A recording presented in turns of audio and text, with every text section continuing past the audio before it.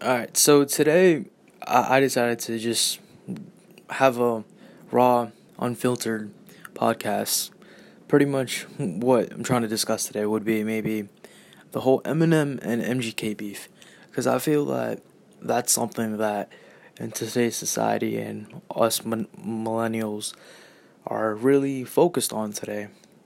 And so before this whole drama started, MGK decided, you know, wanted to drop a diss track, and he's going up against the GOAT, Eminem. I mean, I might be partially biased because I'm a big Eminem fan, but it's like you can't go up against the GOAT. But I mean, in a way, I respect him for that because when Eminem dissed other rappers in his Kamikaze album, no one responded, but MGK did.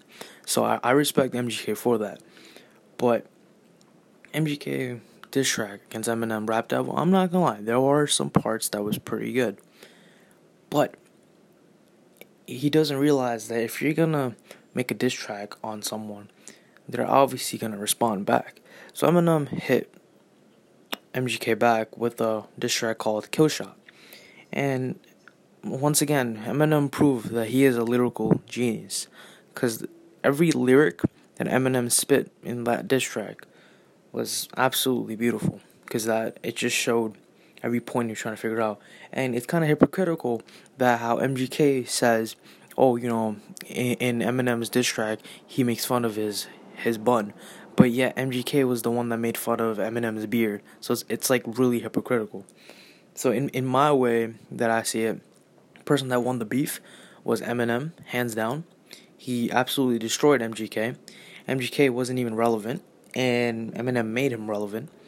And that's just my thoughts on it. And it's like that's just how it goes with the rap culture. Eminem proved that in today's society, music is pretty trash because all the rappers nowadays is like to do mumble rap instead of actually using actual lyrics, making it flow like Logic, J. Cole, who actually thinks about what they're rapping about and actually portrays a message compared to these nowadays mumble rappers who says the same words over and over with just a catchy beat on it. You know what I mean? So that's what I feel like what's lacking today is like actual lyrics that actually mean something instead of mumbling.